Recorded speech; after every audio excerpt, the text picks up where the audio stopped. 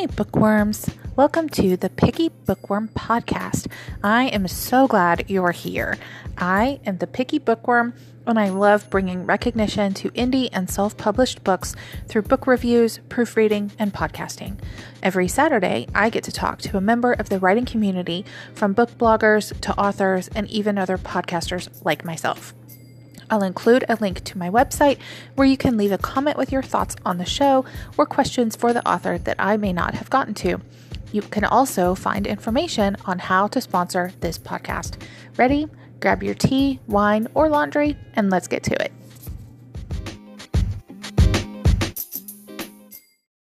Bookworm Podcast. I am super excited to have you guys. I am super excited to have my guest this week. I was trying to schedule some guests in advance, and last week I sent out a tweet and said, hey, first person to reply to this tweet gets my author spot for next week. And my guest today was the first reply. His name is Matt Mason, and he is a freelance writer. He's an author and probably a bookworm. Most authors I know are. So we are going to have a great chat today. We're going to talk books. We're going to talk life. We're going to talk everything in between. So as usual, grab your tea, grab your wine, grab your laundry, Caroline. We're going to get started. Matt, how are you today? I'm very well, thank you. It's a very nice Saturday. We had some rain last night, which means not normally big news, but it's certainly for down here when it's been a month since we've actually had any. So it feels like big news when it wouldn't normally be. Hey, it's England, it's raining.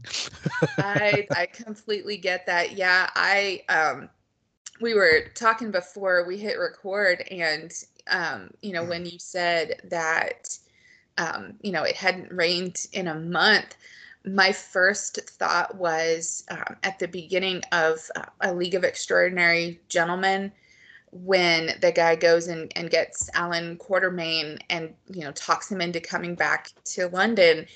And, Quatermain agrees, and he goes, fantastic, pack for an English summer.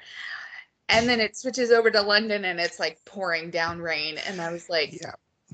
That would be my idea of a perfect summer. I love the rain, the noise it makes, and just, it makes the air feel so fresh and cool, and, all of that. And so here it gets so humid that even when in the summertime, even when it rains, it's still so hot that it turns muggy, and it turns that really humid, just, you feel like you're inhaling a shower. And, but at the same time, when it rains, it's like, oh, it's raining. It's so nice. And, it just kind of creates this just kind of emotional, I don't know, cleansing, I guess. I don't know. Yeah. I just love rain. The smell of petrichor. I live down in the southwest, which is the warmest part of England. Oh, I shouldn't say England. I live in Cornwall. They people who live here often think it's a separate country, and in some ways it does feel like it. We're actually subtropical climate, so it stays above 10 Celsius more than half the year round. I think that's the technical description. It's subtropical. So a lot of tropical plants grow down here very well. Our beachfront, we've got a load of succulents. There's a big what the big succulents that they use to make tequila from? Agave? Is it agave or something like that? Anyway. Agave or agave, or whatever they're called. Yeah, they're on the seafront and they live quite happily. There are palm trees all along our seafront. So it does get humid. We usually get plenty of rain in the summer, and we get that humidity, although it's not very, very humid. You're not talking tropical rainforest, but it does leave a kind of a nice scent about the place, like that lovely petrichor smell of summer rain. There's just, I don't know, there's just something about rain. We had, whenever I hear that, when it hasn't started to rain yet, but you start hearing the thunder rumblings, and, you start seeing flashes of lightning, I get so happy. when I start hearing thunder. I'm like, oh, it's gonna rain. Don't care what time of year it is, just don't care. I'm always ready for some rain. But then after about 4 or 5 days of it, I'm like, okay, I'm ready for some sunshine, you guys. Yeah. So, it's finding that balance between, sunshine and rain. I can't do rain all the time, but I can't do sunshine all the time. It's just, as weird humans, I don't know. No, I understand. Since we took on our garden plot 3 years ago, we've had a very different attitude to rain. It's like, come on, we need some rain.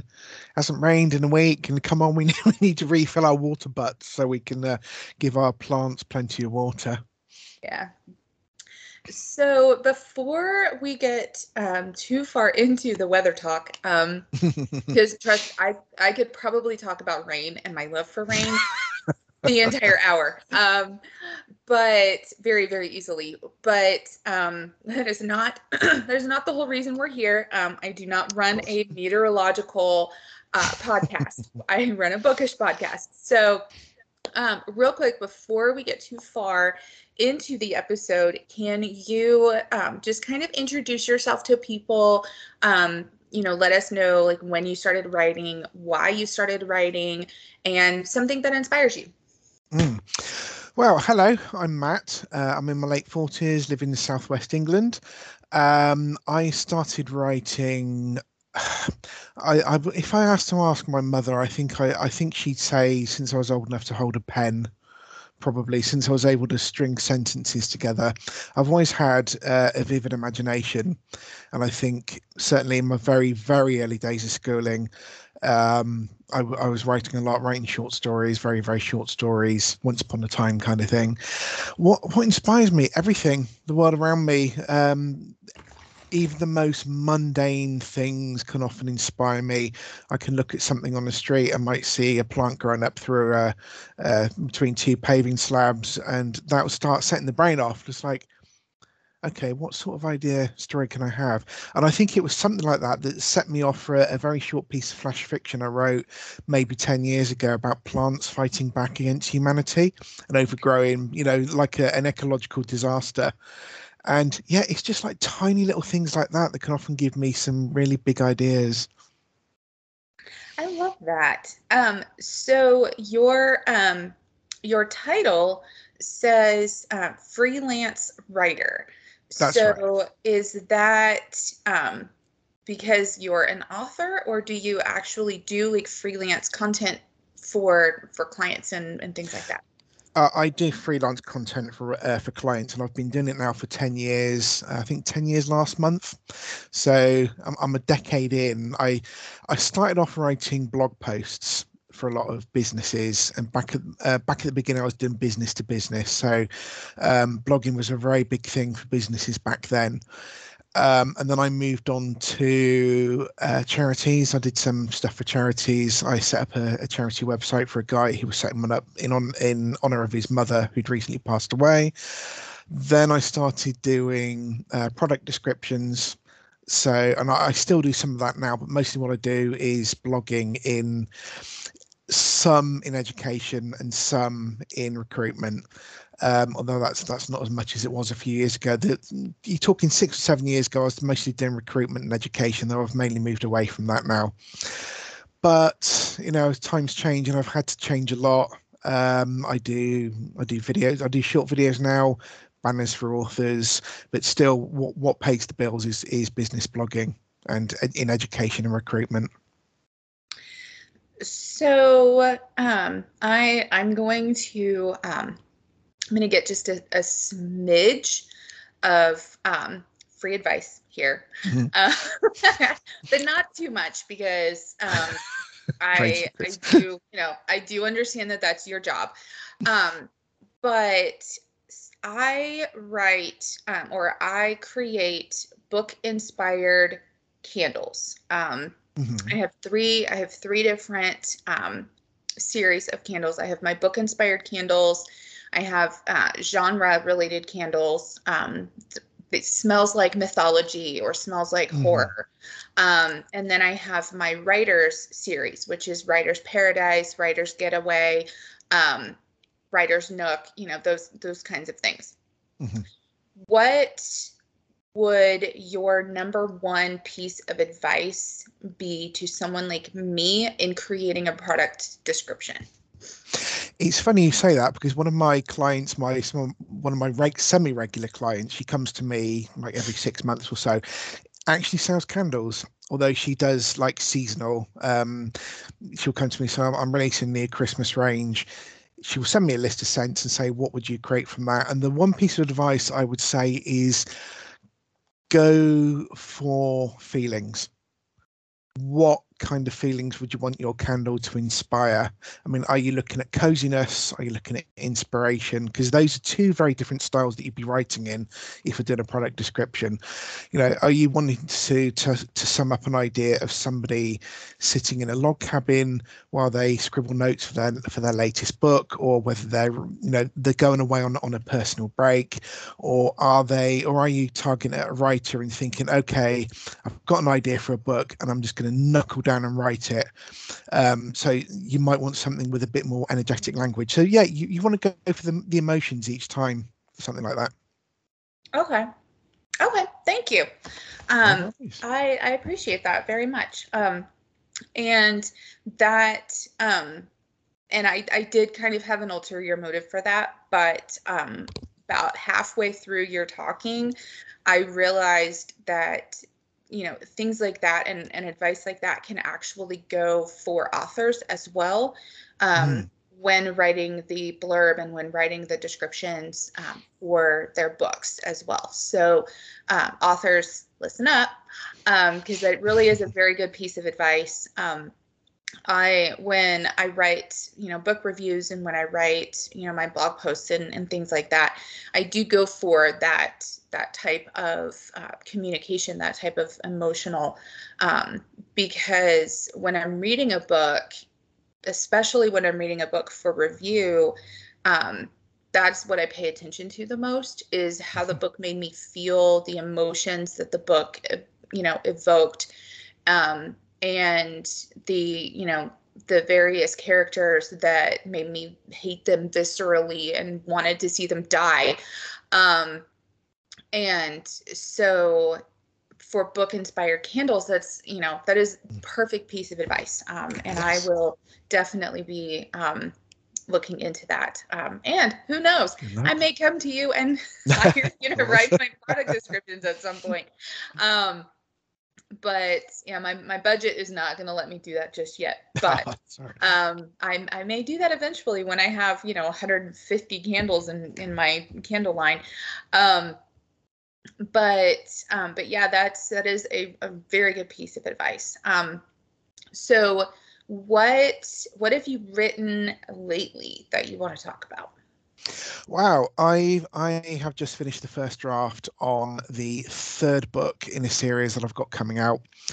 This is cozy crime, supernatural fantasy. So I take all these genres and I smash them together. For me, there are no limits to any genre boundary, and that's what I like. That's what I like writing, juxtapositions between between genres that might not ordinarily go together. So the third book is called Studio Salmon Weird. The first one was just called Salmon Weird, a Cornish crime comedy caper. The second one was called Salmon Weird Sleighing as in like the Christmas sleigh, Santa Claus's sleigh, so Sleighighing. That was a Christmas themed mystery. And the third one's called Studio Salmon Weird. It's the same setting, but there are 3 film crews in this tiny little village based on real TV shows and films. And so it's part satire, it's a murder mystery, there's a lot of humor, and there remains. So yeah, it's fantasy cozy crime, but in this particular one, there's a lot more satire. Okay. So I tried looking you up on Amazon, and your book did not pop up. Oh, really? Well, I looked up Matt Mason. Oh, MG Mason. Sorry, my pen name is Mason. MG Mason. So Salmon Weird, one word. Salmon, like the fish, weird as in peculiar. Wow, Wow. Okay. I'll have to have you send me links because that did I will do that. not pop up. Yeah, that happens to me on Amazon every once in a while, especially for non-American authors. For some reason, I have trouble. So yeah, if you'll get me links to those, salmon weird. Okay. Like the fish salmon. Gotcha. Salmon.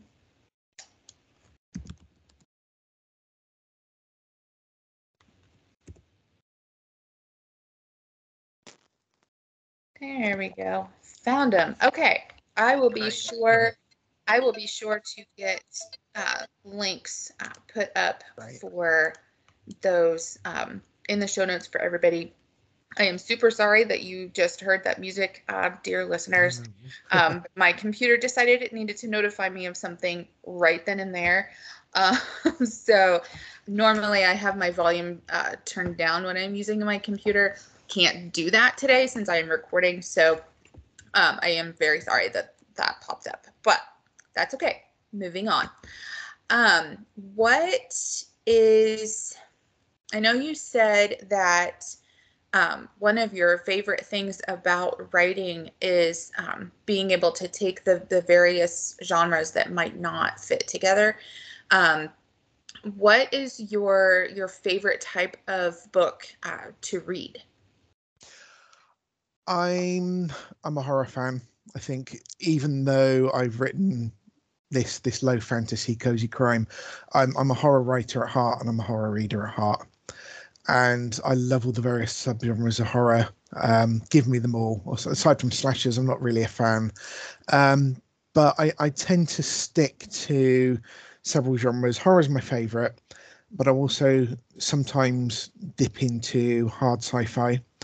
I like low fantasy, so something like Rivers of London, something like Neil Gaiman's Neverwhere, American Gods, those kind of things. I'm not a big fan so much of high fantasy. I like the fantasy interacting with the here and now. So urban fantasy, low fantasy, and a lot of historical fiction as well. I've read some historical fiction series which I've really loved.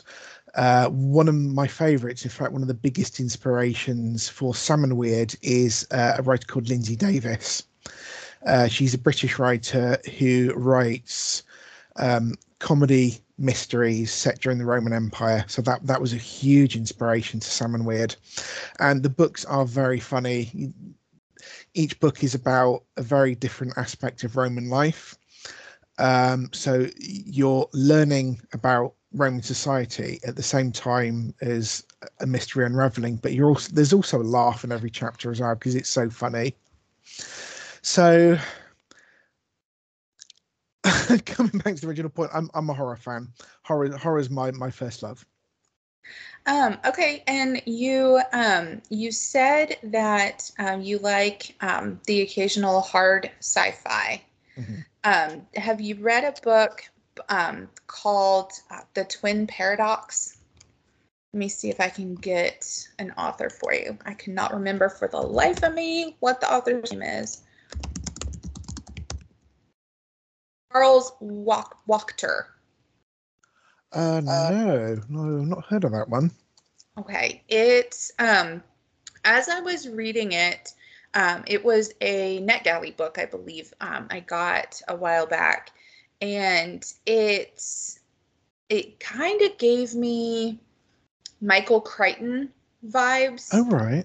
Not like the writing style was not the same at all. I mean, they're obviously very different authors, but the vibe that I got from the Twin Paradox was very similar to Michael Crichton's style of let's find the most innocuous scientific principle, ask myself, okay, what happens if it all goes to hell, and then write a story about it.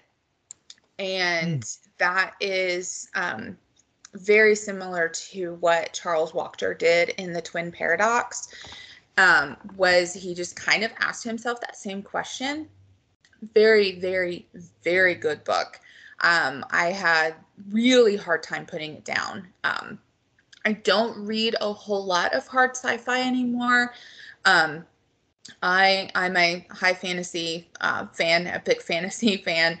Um, but when I come across a book like that one, really hard for me to say no. So if you enjoy hard sci-fi, I would definitely recommend that one. As for the horror nerd inside you, my friend Kat Velour, I had her on the podcast a couple of weeks ago. She has started writing book reviews for my website. I started hosting book reviews from her, Great. and she's a horror fan. So she has reviewed quite a few horror books on my blog. So I would definitely recommend, if you love horror. She goes for the visceral horror. Right. I wouldn't say necessarily that they're like slasher type horror. I think you said you don't enjoy those. But she goes for the unsettling type of horror. So if you're interested, I've got, I think, six or seven book reviews from her up on my blog if you want to check those out. She doesn't do synopses of her books when she reviews them, because she prefers to go in blind. Like she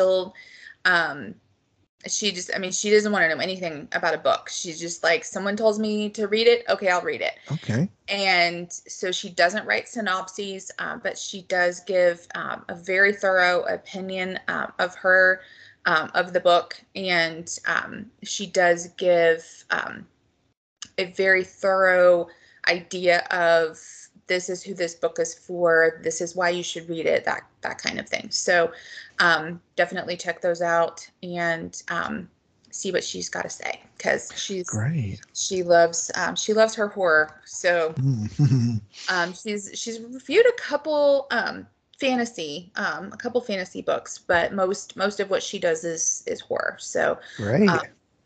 And so yeah, I hope you enjoy her love of horror as well.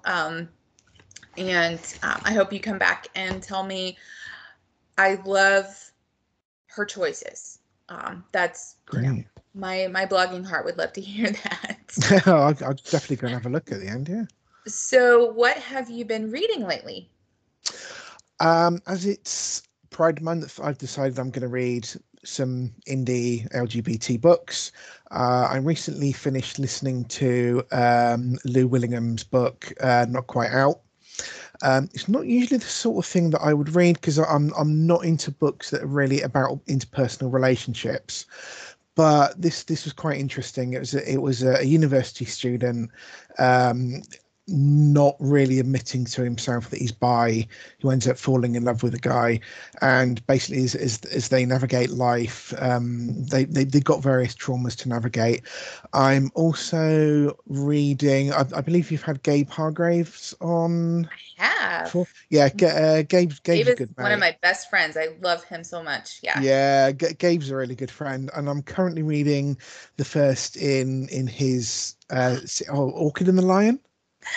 Oh, that makes my heart so happy. Yeah, okay. I'm currently reading that, so I think I'm about quarter, maybe a third of the way through, and it's so good. It's so good. It took me. This is one of those subjects, honestly, you're gonna have to shut me up about it. I could sit and just gush about this book for so long. I don't read erotic very much. Nor me.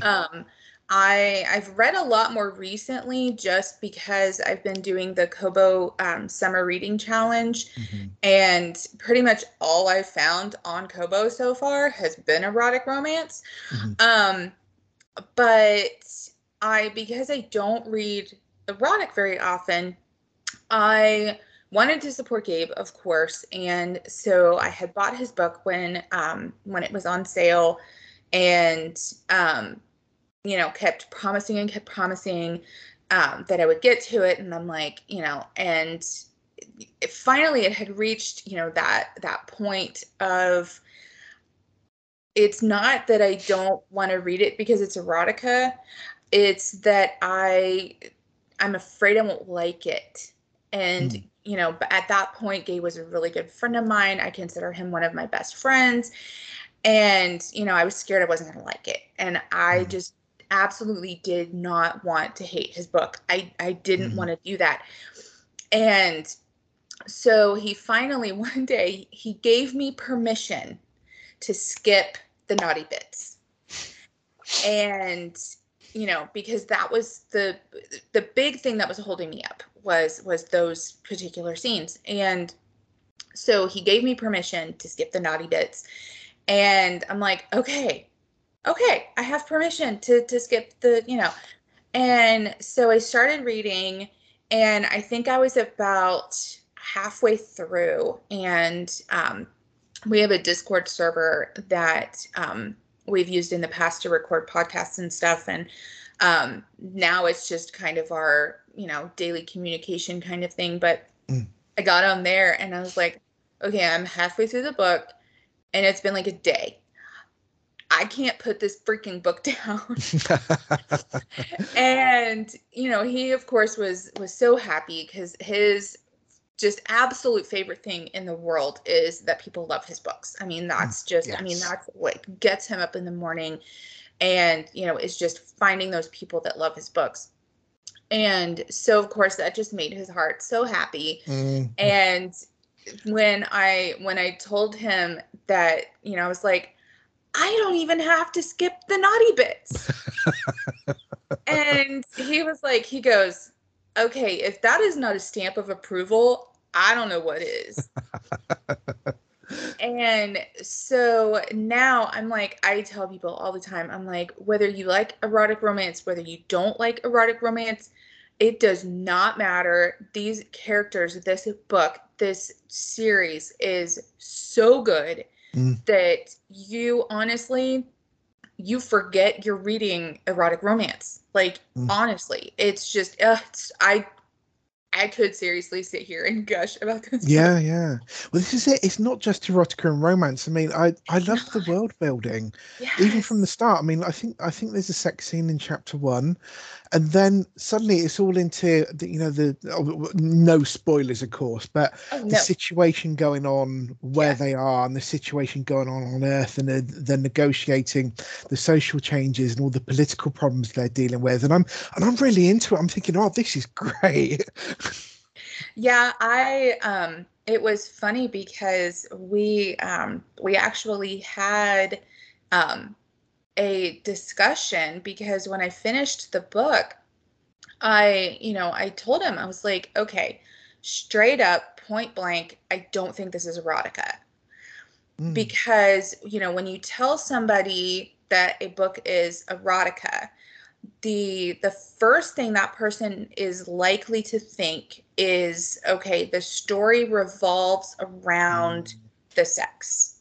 Yes. And, so the sex is a huge part of the story. That is not what The Orchid and the Lion and The Lion and the Dahlia, that is not what they are. It's, I agree, those parts, because they are sex workers, those scenes are semi important to the story. Some of them are highly gratuitous, but the story does not revolve around those parts like it would in straight up erotica. So it's, when I call it erotic romance, that's not even all that it is. It's, there's intrigue, there's, science fiction, it's set in a dystopian future, it's, set on a space station, so you have the sci-fi aspect to it as well. So it's but yeah, I could seriously, like I said, you're gonna have to shut me up, because I can sit here and gush about these books for the entirety Yeah. of the rest of the podcast. Um, but yeah, when I got to read The Lion and the Dahlia, I actually got to proofread book Oh, two. wow. And so I got to read it, before the majority of the world. And, I was just like, I was in awe of Mm. just the writing style and the storyline and how people can come up with these books. I will never understand because Yeah. I don't get it. It's very mixed genre. I mean, I write mixed genre, so I can really appreciate when genres are mashed together that well. And he's done a really, really great job. Mind you, we tend to gush about each other's books quite a lot. Funnily enough, I got a message from Gabe earlier on. He's currently proofreading Sam and Weird, the first book, and I know Gabe is in love with Eli. He doesn't need to keep telling me, but he does how much he loves the character Eli in there. And yeah, I think being mixed genre writers, both of us, we tend to appreciate each other's work a bit more when stuff is really intertwined that well. And yeah, Gabe has definitely done a very, very good job, and I certainly hope he feels the same way about mine. Oh, I hope so. Yeah, I will be checking out your books at some point as well, because that's one of my favorite parts about the indie author community is Mm. their ability to take genres and just mish them together. Mm. You get in the mainstream and traditional publishing world, you get a lot of, well, if you're going to market it as romance, then it needs to be romance. If you're going to market as sci-fi, then it needs to be sci-fi. And no, it doesn't. It can be whatever the heck you want it to be. And, you know, just write a story that people want to read. It Mm. doesn't, you don't have to go to, the mainstream world and only find romance. I mean, you can find a romantic cozy thriller. You should be able to find those things. And Yes. but you don't find that so much in the mainstream world because they don't consider those things to be marketable. Mm. That really bothers me. It Yes. does. Yeah. This is why my other main title I've not really spoken about yet is called For Beta's Children. It's a science fiction psychological horror set during the Roman Empire. I I didn't so need even to read that. I didn't even bother seeking representation for that because no spoilers again because of the ending. I would actually put a lot of money on if I'd sent that to an agent and they were considering it, they would say, I'm sorry, change this ending. I would actually put all the money I have on getting that kind of response from an agent because it's so different from the first what you've actually come to expect from the story until that point to have this curveball. And every beta reader that I sent it to said, my jaw dropped. I did not expect that thing that happened in part 4 to happen when it happened. I love it, keep it.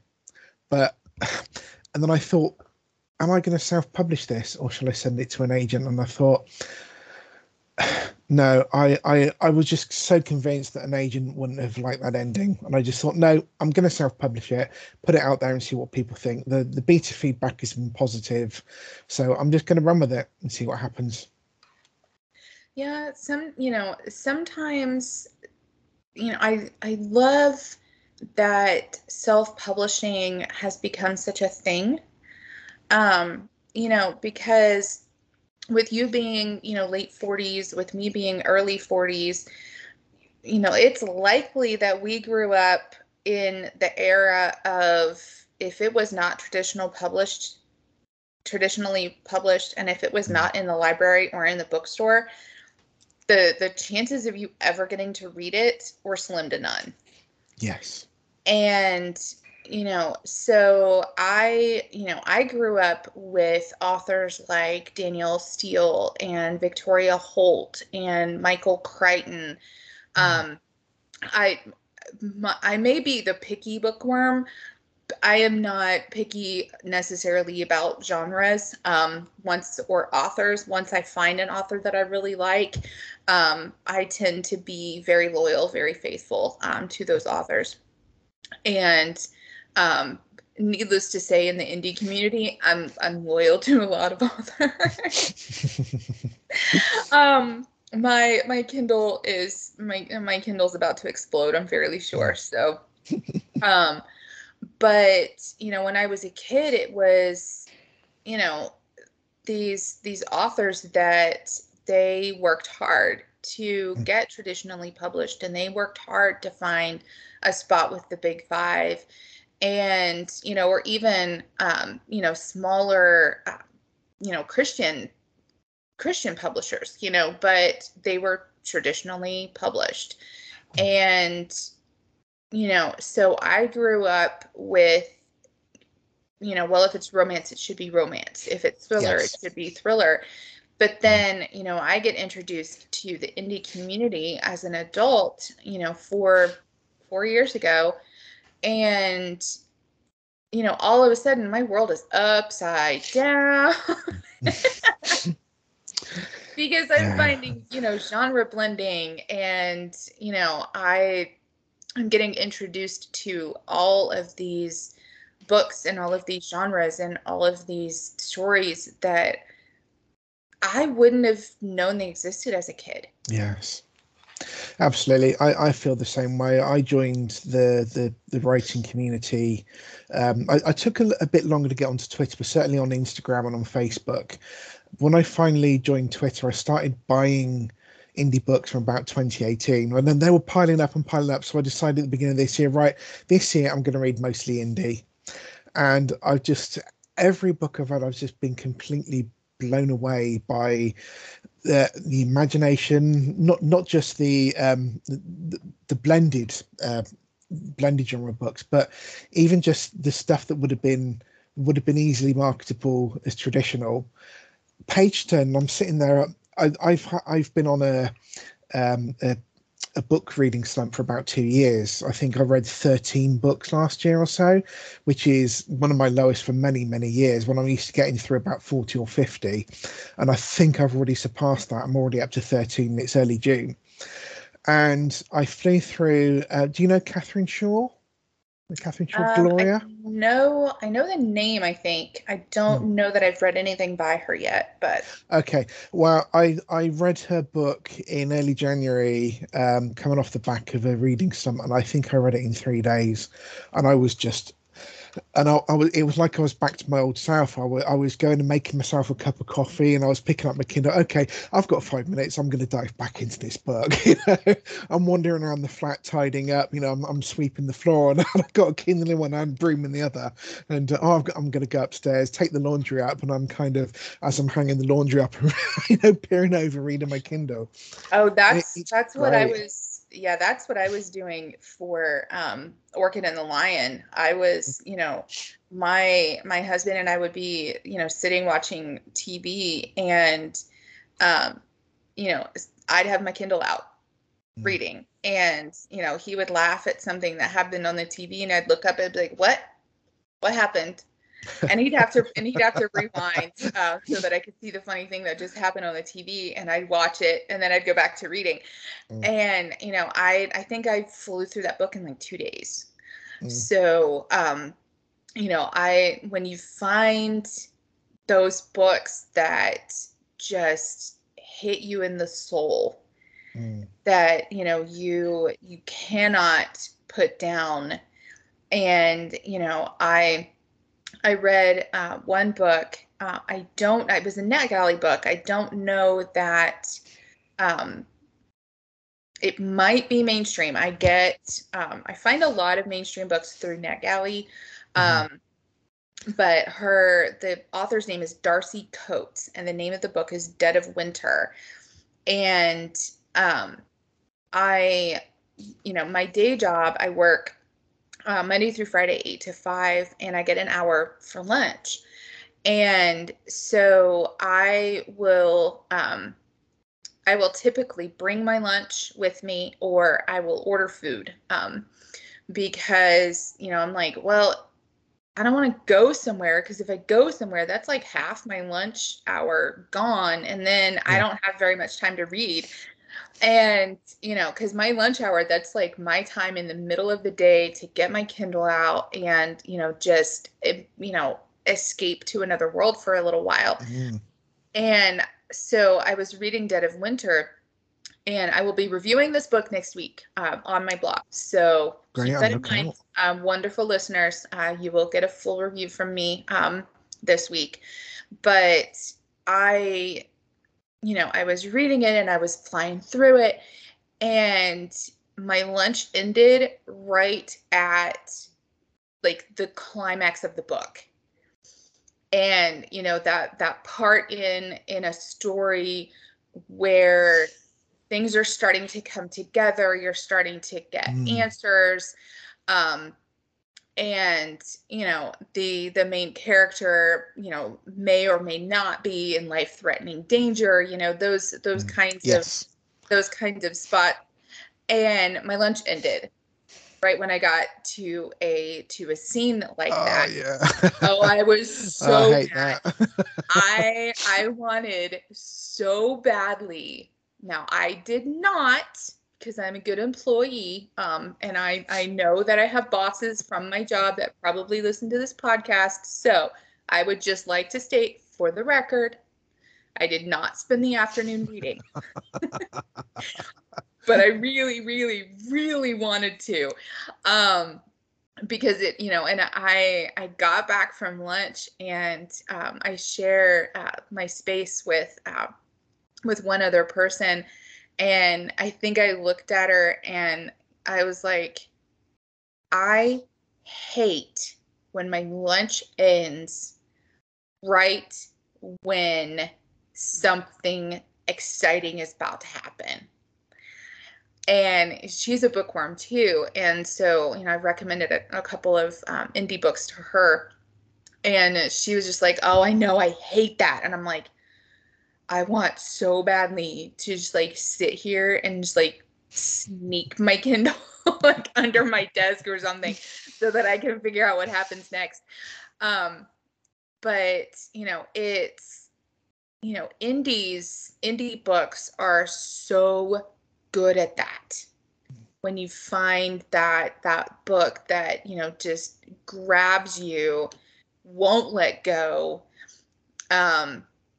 and because one of the things that I've seen so many times stated on Twitter is indie authors tend to write the kind of stories they would want to read. Yes. And so that to me is what makes them so marketable. Yeah, there's so many out there, and it's hard to get visibility for a self-published author and for an indie and small press author. But that's, that's what creates fans.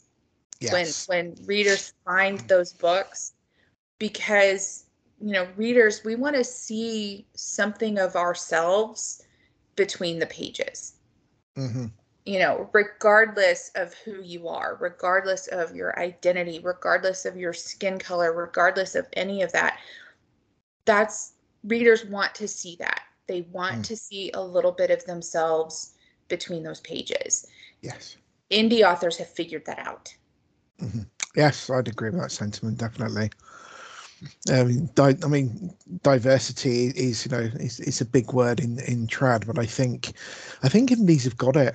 I think we were there way ahead of the game. Oh yeah, for sure. Trad could for sure take a lesson. Because yeah, you can claim diversity all you want because you published 2 Black authors over the past 6 months. Good for freaking you. how about finding a Chinese author, or how about finding a queer author, or how about finding a trans author? You know, yeah, Yes, okay, exactly. good for you. I'm really glad that you're representing people of color. I'm not saying that that's a bad thing at all. Please, no, I'm not saying that. But, you know, if you're going to call yourself diverse, actually be diverse. Yes. You know, diversity, and I've talked about this with, you know, other authors as well. Diversity, I mean, it's a big word and it means a lot. Um, but it encompasses a lot too. Yes, And, it you know, does. so if you're going to call yourself diverse, or for lack of a better word, woke, that drives me crazy too. But you know, if you're going to say that you're these things, back it up, You need to prove it. Yes. you know. And it's filmmakers drive me absolutely insane Mm. about that whole thing. And you know, because they will, you know, and this is not an example that I have seen, but it's okay, well, you know, there's this book over here that we want to make it into a movie, and it's the main character is a white cis straight woman, but we want to be diverse, so we're going to make her a black lesbian. We're going to make her Mhm. a black, you know, gay woman. um okay, how about you find a book with a main character who's a black gay Yes. woman, and make a Mm. movie from that book? Don't take this book over here and call yourself diverse because you're changing characters. Yes. Drives me insane. That is like probably my biggest pet peeve about Yes. taking books and making them into movies, is the, you know, well, we're going to be diverse, so we're going to, you know, change the whole identity of this character. Well, how about you just find a Mm. character with those traits and use that. Yes. um I feel the same about one thing that uh, another soapbox subject, so sorry, That's but right. um the we have a TV show here. You might have seen it, I don't know, but we have a TV show here called Hawaii Five-O. Um, Yes. and we had like the original was back in like the 60s, 60s, 70s. yeah, Yeah. 60s, I think, and they remade it Mhm. back a few years ago. The main character, Alex O'Loughlin, or the main actor, the main character, the actor who plays him, his name is Alex O'Loughlin, and he's Australian. Mhm.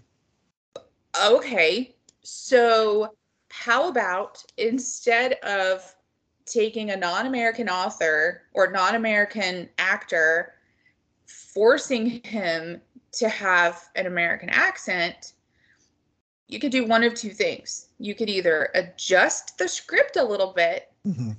to account for the fact that your main character has an Australian accent, or you can find an American actor.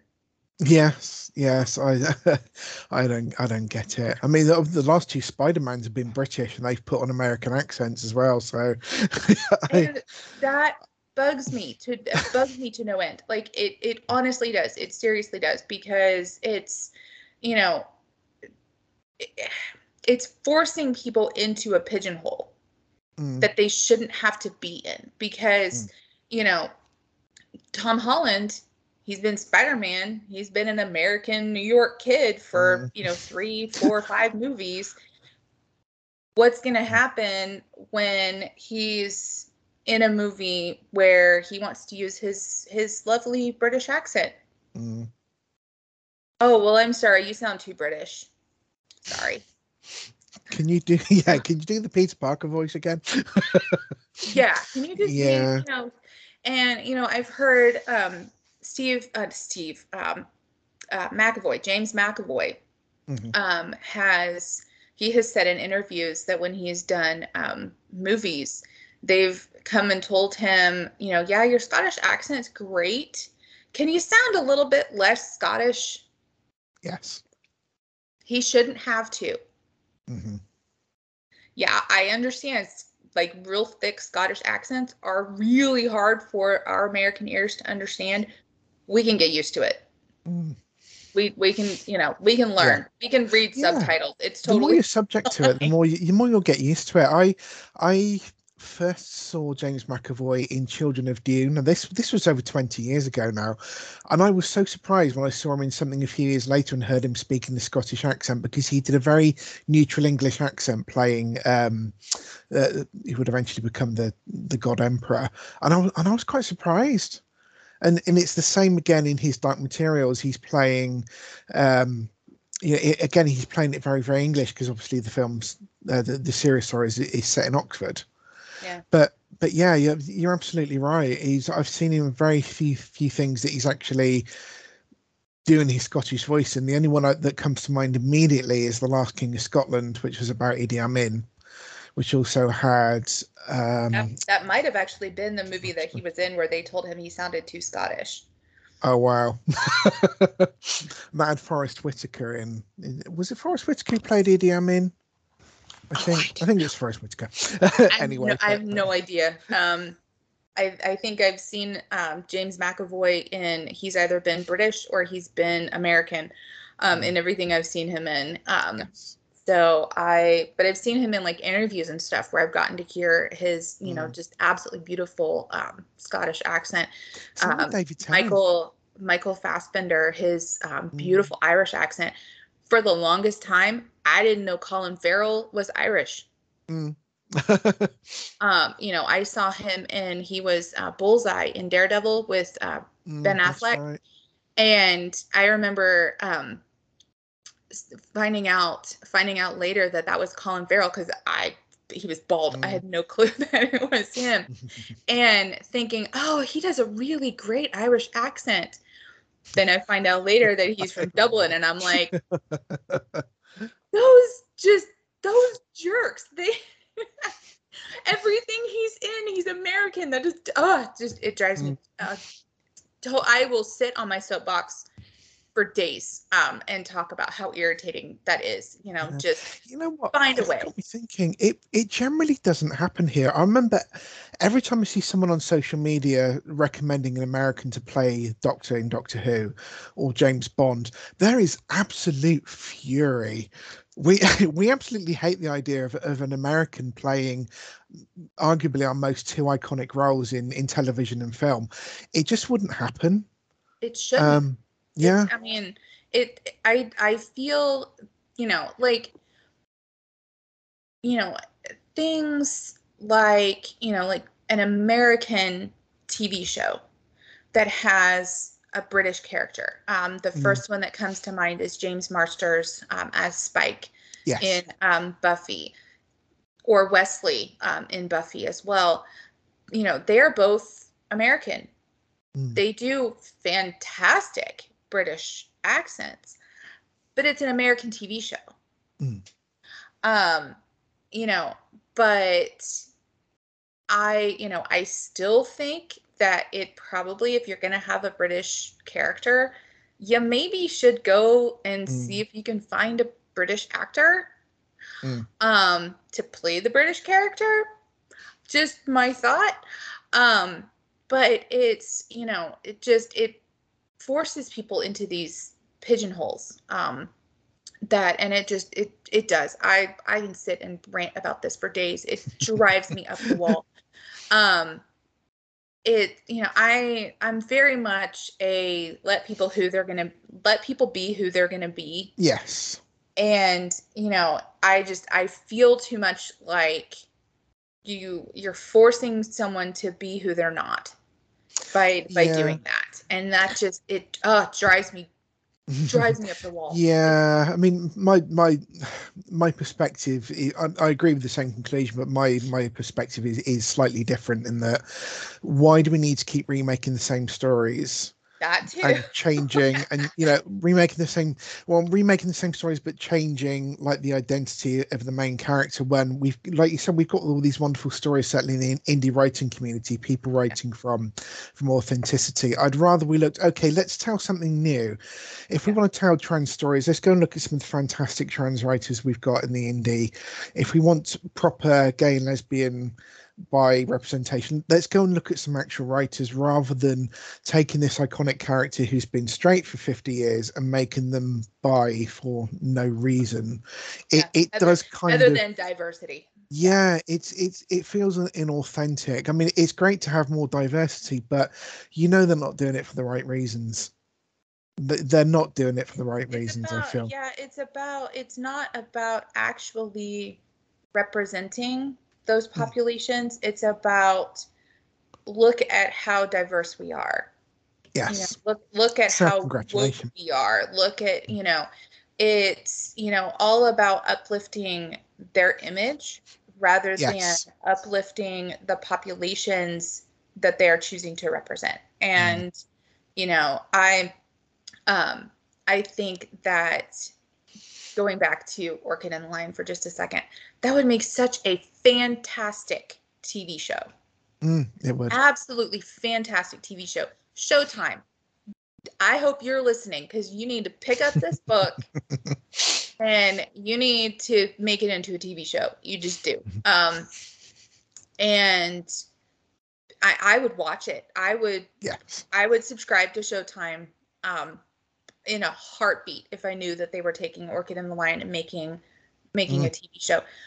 But on that same vein, for a fact that if Showtime came and picked up Gabe's book to turn it into a TV show and they tried to start changing characters, he would have a cow. An absolute cow.